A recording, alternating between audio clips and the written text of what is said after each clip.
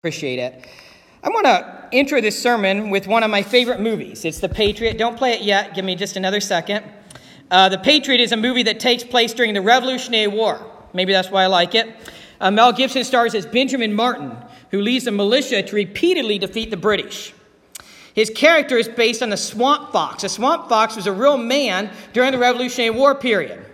And the Swamp Fox knew the terrain so well that he defeated the British repeatedly using his knowledge of the area and his strength as a strength. The knowledge of his area as a strength. Now, in this clip, it's a very short clip, so let me set it up. Mel Gibson and his character, they have taken some of Lord Cornwallis's materials, his possessions. They raided something. They caught a wagon full of stuff, including his dogs, his Great Danes, which was a funny scene later on. But he also got Cornwallis's diary. And he has just finished reading the diary of Cornwallis. And we'll pick up there. So make sure the sound's on, Billy, and I'll just go ahead and play it. Sounds good. That's in the mind of genius. Lord Cornwallis knows more about warfare than we could learn in his lifetime. I'll steer from here. His victories at Camden Generals have been perfect. And he knows it was more. And perhaps that's his weakness. Sir? Pride. Pride is weakness. Certainly, I would profess to be. Pride with it. Go ahead and send my PowerPoint up at this point. Close out before the next video comes up. Or just turn off the audio. There we go. So, what we see here is that Cornwallis, according to that movie, pride was the weakness. Pride was the weakness they saw in Cornwallis. And pride is a weakness. Pride is a weakness. And we're going to see that here in just a second. We're in a sermon series on forgotten people from the Old Testament. We've talked about many people over the last few months. We started in Hebrews 12 talking about the Hall of Faith. And then we jumped back to Genesis chapter 4, and we looked at Cain, and we looked at later on Abraham, and then we looked at other people, Isaac and Rebekah and Jacob and Esau and Samuel and Saul and Rehoboam, and we've looked at many people. Abigail, we looked at her as a woman who was very wise, a forgotten life in the Old Testament. And now we come to Uzziah. And my theme today is Uzziah, the leader who fell by pride. And it's from 2 Chronicles 26. We're going to walk through that chapter here in a minute. The leader who fell by pride. And the application is, while you seek the Lord, seek humility. While we seek the Lord, we must seek humility. We must seek humility as well. So we already read the passage here. Steve read the passage. Thank you, Steve. Fabulously read the passage. So let's walk this through. Uzziah becomes king, and we see that in verses 1 through 5. Let's put this in context. As I've stated before, chapters were not in the original Hebrew Bible, so we need to remember that chapter, in this case, chapter 25 flows perfectly to chapter 24. Chapter 25 of 2 Chronicles goes right into chapter 24. One thing we should share up front is that Uzziah is translated as Azariah in 2 Kings 14:21. In 2 Kings 14:25, Uzziah is translated as Azariah in that passage. Right here, they use the name Uzziah for him. We don't really know why. It could be because the priest later on is also named Azariah, and it would be kind of confusing otherwise. But Uzziah is also written about in 2 Kings chapter 14 and chapter 15. 1st and 2nd Kings are historical books, as are 1st and 2nd Chronicles. And sometimes there's similar material in 1st and 2nd Kings as are in 1st and 2nd Chronicles. Let me emphasize some of the context right here. And Chuck Swindoll really makes this come alive in his book, Fascinating Stories of Forgotten Lives. He says, Uzziah was born during a tumultuous period in the history of the Hebrew people. 100 years prior to Uzziah's reign, the foolishness of Rehoboam. Remember, we talked about Rehoboam a few weeks ago. The kingdom of Israel was divided because of Rehoboam. The foolishness of Rehoboam had torn the kingdom into two bitter enemies. Israel in the north and Judah in the south. Israel in the north, Judah in the south. They were a divided kingdom until they were each conquered later on. In the century that followed, the nations routinely warred against one another as progressively evil kings occupied their thrones and dominated their people. Get that, isn't it amazing? Israel in the north and Judah in the south routinely warred against each other. Israel's kings were all reprobate, violent pagans, while many of the kings in Judah were at least somewhat godly. Notice that, just somewhat godly. But eventually, the violence of the north became commonplace in Judah. Now, what the ESV Study Bible shares, which is important, the reign of Uzziah included co-regencies with his father Amaziah, who reigned from 796 to 767 BC, and his son Jotham, who reigned from 750 to 733 BC. Uzziah's reign also saw the beginning of the prophetic ministry of Isaiah, which we can read about in Isaiah chapter 1, verse 1 and 6, verse 1. Uzziah is about to be anointed as king over all the people of Judah, not Israel, just Judah in the south. Notice that Uzziah is 16 years old. Think back to when you were 16 years old. Think back to maybe your 16-year-old son or daughter. Now imagine them being anointed king. Imagine your 16-year-old self being anointed king. Now again, it's quite likely that Uzziah was just a co-regent alongside his father, but he is 16 years old. Verse 2 shows that he built a certain city, Eloth, and restored it to Judah. This may be part of his wars, which are talked about later on. What seems to be happening is that under his father's reign, towards the end of his father's reign, the northern kingdom had invaded Judah. And they had destroyed parts of the cities and destroyed parts of the wall. And so now Uzziah is rebuilding sections. It seems that these first few verses are simply summarizing things. In verse 4, the text says that he did right in the eyes of the Lord, and further compares him to his father in this way. As long as he sought the Lord, God prospered him. As long as he sought the Lord, God prospered him. And by the way, there's a constant theme through these people of the Old Testament. Many of them started well, but they did not finish well. Uzziah starts well, he does not finish well. His father, Amaziah, started well, he did not finish well. I like this illustration Chuck Swindoll gives. He says, before we continue, allow me to make this personal by asking you a probing question. If your children follow in your steps, will they do what is right in the sight of the Lord? If your children emulate you, and they will you be able to say that their adult years were God-honoring? Imagine walking over snow-covered ground, a few paces ahead of your child. Each step you take leaves an imprint he or she can clearly see. Now imagine that little person following you, stretching out those short legs to place his or her feet in the footprints you left behind. That's exactly what your children will do in life. In fact, that's what we see Uzziah doing. He made good tracks early on, just like his father. But he made them with a reluctant heart, also like his father.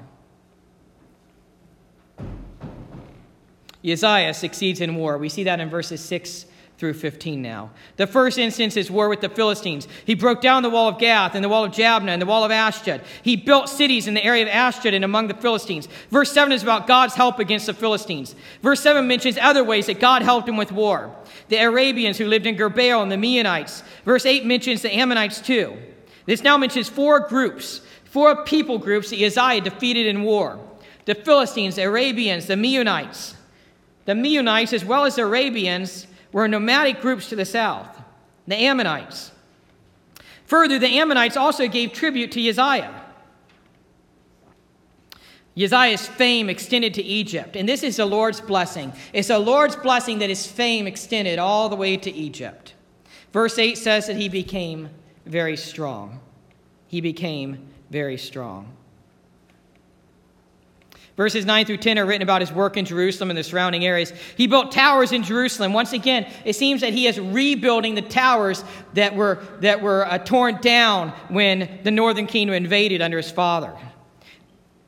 Verse 10 continues about his building campaigns. He built towers in the wilderness. He dug cisterns. He took care of livestock needs. There's an interesting note about how much he loved livestock. And he also loved the soil. It's an interesting personal note about Uzziah. Verses 11 through 15 are written about his military. By the way, it's very interesting that he had a paid army. Many times back then, it was a volunteer militia. It was just volunteers. Israel was not healthy enough, and Judah was not healthy enough during this whole time to have a paid army. But now they are healthy enough that Uzziah could have a paid army. And not only a paid army, they could also provide the weapons for them. Most of the time, they could not provide weapons. They had to bring their pitchforks and shovels and whatever else they used for farming as their weapons. But now they are able to provide all that. In verse 14, we see the supplies: army, shields, spears, helmets, body armor, bows, and sling stones. I have a little note here. The ESV Study Bible shares murals from the siege of Lachish, 701 BC, show defenders on the city walls shooting arrows and hurling stones from behind wooden frames on which shields have been hung. And that would be about the time period of Uzziah right here. And we see the weaponry that they provide for the people. They also have engines, these types of war engines, and his fame spread. But then we see Uzziah's downfall in verses 16 through 23. Verse 16 begins with a change of direction. Everything has been good about Uzziah up until this point. But when he became strong, he had pride and arrogance, and we see his downfall. His heart was so proud, and his pride caused him to act corruptly. He was unfaithful, and the writer is going to share how he was unfaithful. He entered the temple to burn incense on the altar of incense. I have certain sources that share, and I'm just going to summarize this, but it seems as though Uzziah wanted to be like the kings of Egypt. The kings of Egypt and other countries, the king was also the high priest. The king was also the religious leader. And the king could do what he wanted. Uzziah wanted to do what he wanted that way. Uzziah wanted to be like Moses, who anointed Aaron and the Levites. Uzziah wanted to be like Solomon and David. Solomon and David would go into the temple and lead certain religious festivities. But Solomon and David never went into the holy place. They never would burn incense. They would offer prayers. Offering prayers was okay. Offering incense was not okay. Going into the temple, into the most holy place of the temple, was not okay. And that's really what was wrong right here. He thought he could do whatever he wants. He thought, I'm the king. I have conquered enemies. I have great possessions. I can do what I want. I don't need the priest to do this. Before we are so critical of him, do we do the same thing? Do we, in a great pride, think we can do what we want? Even sometimes going into the spiritual side? This is a loose application, but we skip church and we even skip with our children. We skip opportunities for devotions and we even skip with our children. We don't only lead ourselves away from the Lord, we even lead our children or grandchildren away from the Lord. And that's very serious ground to be upon. It's pride. I can do what I want. We can just worship in our home. Not the same. We need the community of Christians. We need the community. Look at how many times in Psalms, when David longed in Psalm 42, he longed to be with the people worshiping the Lord. We can skip Sunday school or small groups or other discipleship opportunities. Maybe you usually have family devotions and you think, we'll just skip. Is that pride? We think we can do what we want when we want, just like Uzziah did. And Uzziah paid the price. We may think, I'm an adult, I worked hard for my money, I can buy this. But do we think and ask if the Lord wants us to buy it? Our money is really the Lord's. Everything is the Lord's. He created everything. Genesis chapters 1 through 2. Everything, including our own bodies, are the Lord's. We may think, I'm an adult. If I want to look at these pictures on the internet, I can. We may think I'll do what I want with my time. But we are neglecting our children or grandchildren or the church. Pride focuses on ourselves. We must focus on God and on others. Matthew 22, 37 through 39. Pride does what we want to do, and pride justifies every sin. Pride makes us lie, cheat, and steal. Pride leads to adultery. Pride makes us think, I deserve this. We even justify the adultery in our head. We think, oh, he's already unfaithful to me. He's working all the time. Or he's lusting or whatever. I can do what I want. Pride. You fill in the blank. Pride leads to idols. I deserve this nice car. I deserve this, you fill in the blank. Pride leads to anger. Pride leads to our lies to cover up our sins. Do you realize that? Pride even leads to lies covering up our sins. Satan had pride, and that was his downfall. So when we have pride, we are in bad company. Bad company. Ezekiel chapter 28, verses 11 and following are written about Satan and his downfall. You can also read about Satan in Revelation 12 and 20 if you want some very happy reading later on. You can read Satan's downfall. In Luke 10:18, Jesus says, I saw Satan fall from heaven like lightning. There is no threat between God and Satan. And when Satan in his pride resisted God, God just threw him down to earth like lightning. 2 Corinthians 4:4 is written about the devil being the god of this age. 1 John 5:18 is written about the devil. Think about this. God cannot have pride. It's impossible for God to have pride. It's not possible. To have pride means to think of yourself higher and greater than you are. To have pride means to think of yourself higher and greater than you are. The Lord God is already the highest and greatest being. It's not possible for him to have pride. Satan had pride. He wanted to take what was God's. Everything already is God's. God cannot have pride. There's no one greater than God. And God knows that it is best for us to worship him and humbly bow to him. He knows that we are best when we humbly, sacrificing our pride, come before him and kneel on his throne and worship him. Watch for your pride. Watch for your pride. Getting back to Uzziah, verse 17 tells us how this went down. Uzziah is in the temple. Azariah the priest enters. Get this. Azariah enters the temple with 80 priests of the Lord. That's pretty serious. Azariah entered the temple with 80, it says, valiant priests of the Lord. He was willing and ready to do business. He knew that Uzziah had gone beyond his limits, and he was ready to take down Uzziah the king if he had to. By the way, that's another application. Are we ready and willing to stand for truth regardless of the consequences? Azariah the priest was ready to stand for truth regardless of the consequences. He was ready. Azariah could have gone in, and Uzziah could have rebuked him and said, I'm the king, get out of here. And maybe the other priests of the Lord would have listened to Uzziah, not Azariah. Azariah the priest took the chance. He went in and he stood for truth. Are we ready and willing to stand for truth? In verse 18, they opposed him. And we read the conversation. They said, this burning of incense is for the priests, the sons of Aaron. They are consecrated. Numbers chapter 3, verse 10 says, so you are to appoint Aaron and his sons, and they will be responsible for their priesthood. But the unauthorized person who comes near must be put to death. That's Numbers 3:10. They order him out of the sanctuary. They tell him he has been unfaithful. They tell him he will have no honor from the Lord. But get this, Uzziah wasn't ready to listen. Uzziah was enraged. Great rage. That's part of his pride. How dare you come before me? I'm the king of Israel. I've conquered enemies. I've expanded their borders. My fame has spread to Egypt. He was enraged. But then the leprosy broke out.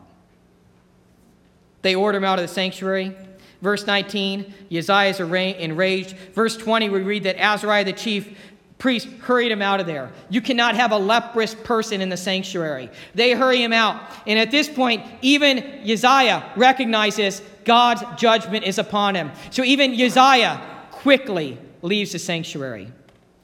Verse 21 tells us he was a leper until the day of his death. He had to live in a separate house. He was cut off from the house of the Lord. His son Jotham was leading as king. We can read this in 2 Kings 15 as well. I like how L.C. Allen summarizes this up. He says, the royal trilogy of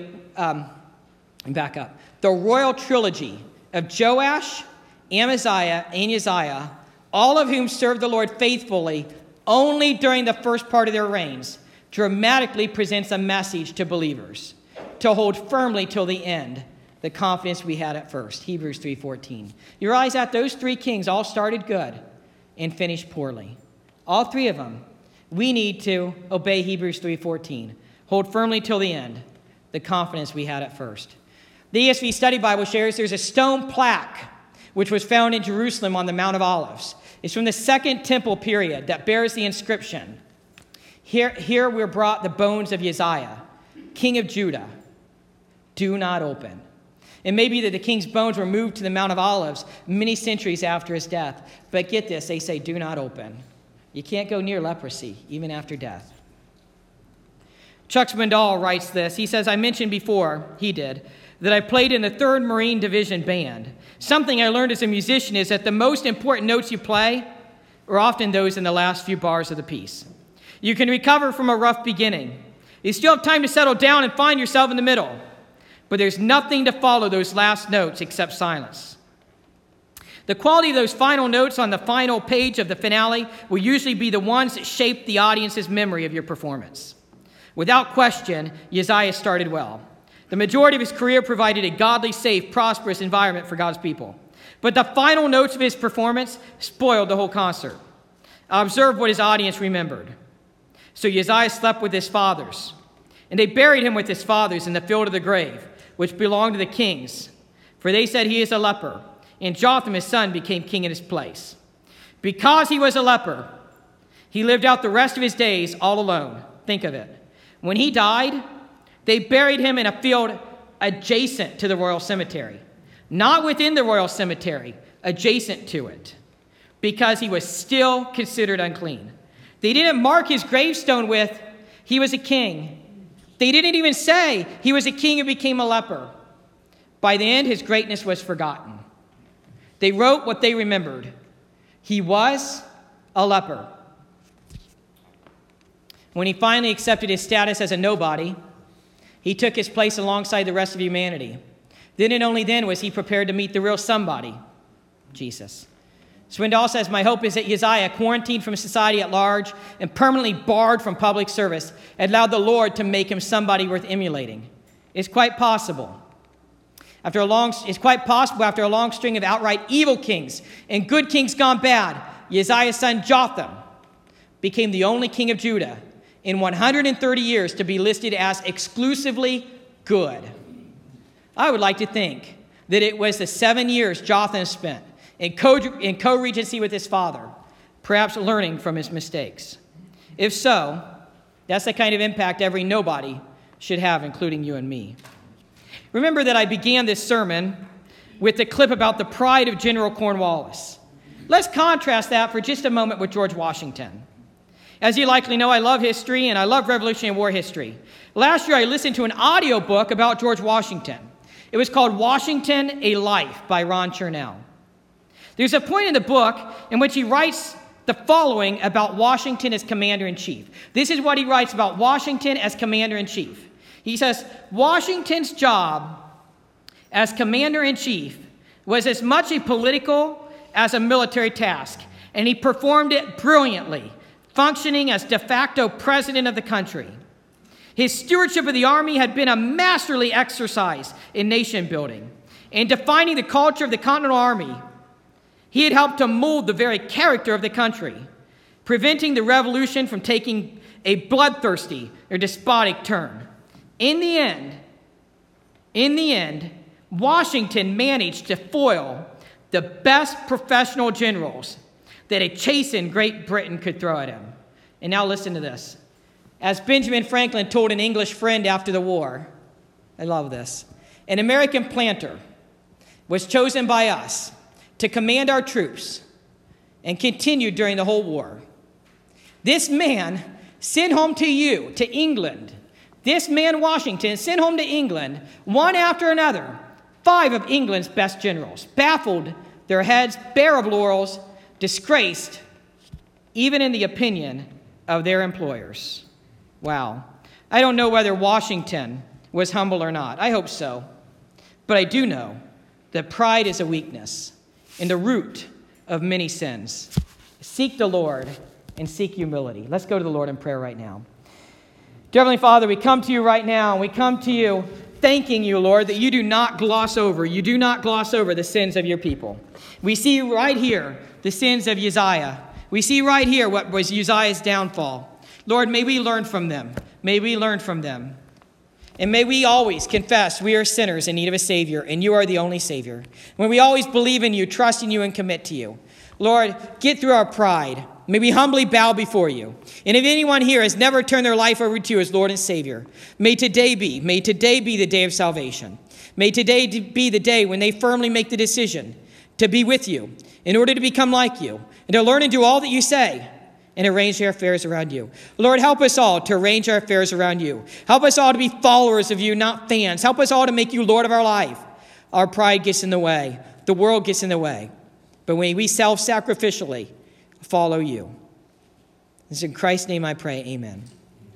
I invite Steve up he's already up for the closing song. If anything has prompted your heart and you would like to come forward in prayer, these altars are open. If you come to the altar here on the right, we'll just let you pray alone. You can just pray by yourself. If you would like somebody to come up and pray with you, come to this altar here on the left. Hey, Steve. Yes. I know you're here early today, but we talked about the war in the